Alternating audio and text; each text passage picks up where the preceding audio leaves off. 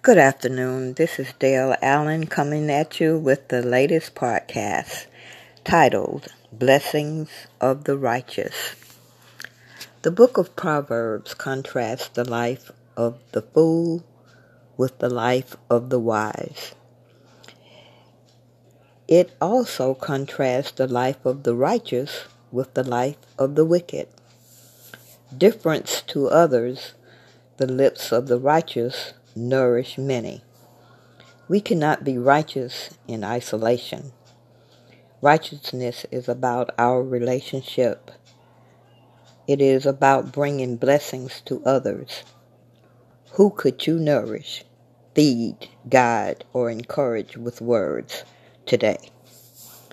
Delight in wisdom, which is one of the things that come from a relationship with God, is the hunger for knowledge and wisdom. Ask for wisdom today. God promises to give wisdom when you ask.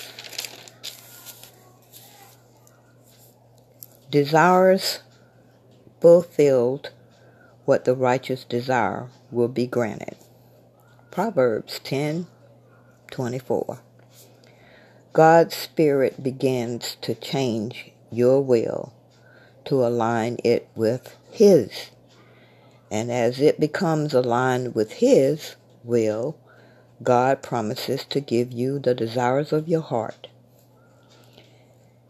It becomes your destiny of joy. The prospect of the righteous is joy. The righteous will stand firm forever. Fear of the Lord adds length to life. The righteous will never be uprooted. The right relationships are a great source of joy. Your joy is made complete in a relationship with Jesus. Your destiny is eternal joy, which is a place we should all strive to be. The moment you recognize your sin and turn to Jesus, you receive total forgiveness and are put in a right relationship with God. Jesus sets the bar very high in terms of the challenge to love our enemies, our critics, and those who mock us. The test of our character is how we respond when we are suffering and in pain. Jesus, as He was being tortured on the cross, prays for His torturers by saying, "Father, forgive them, for they know not what they are doing." Jesus was living a right relationship with God.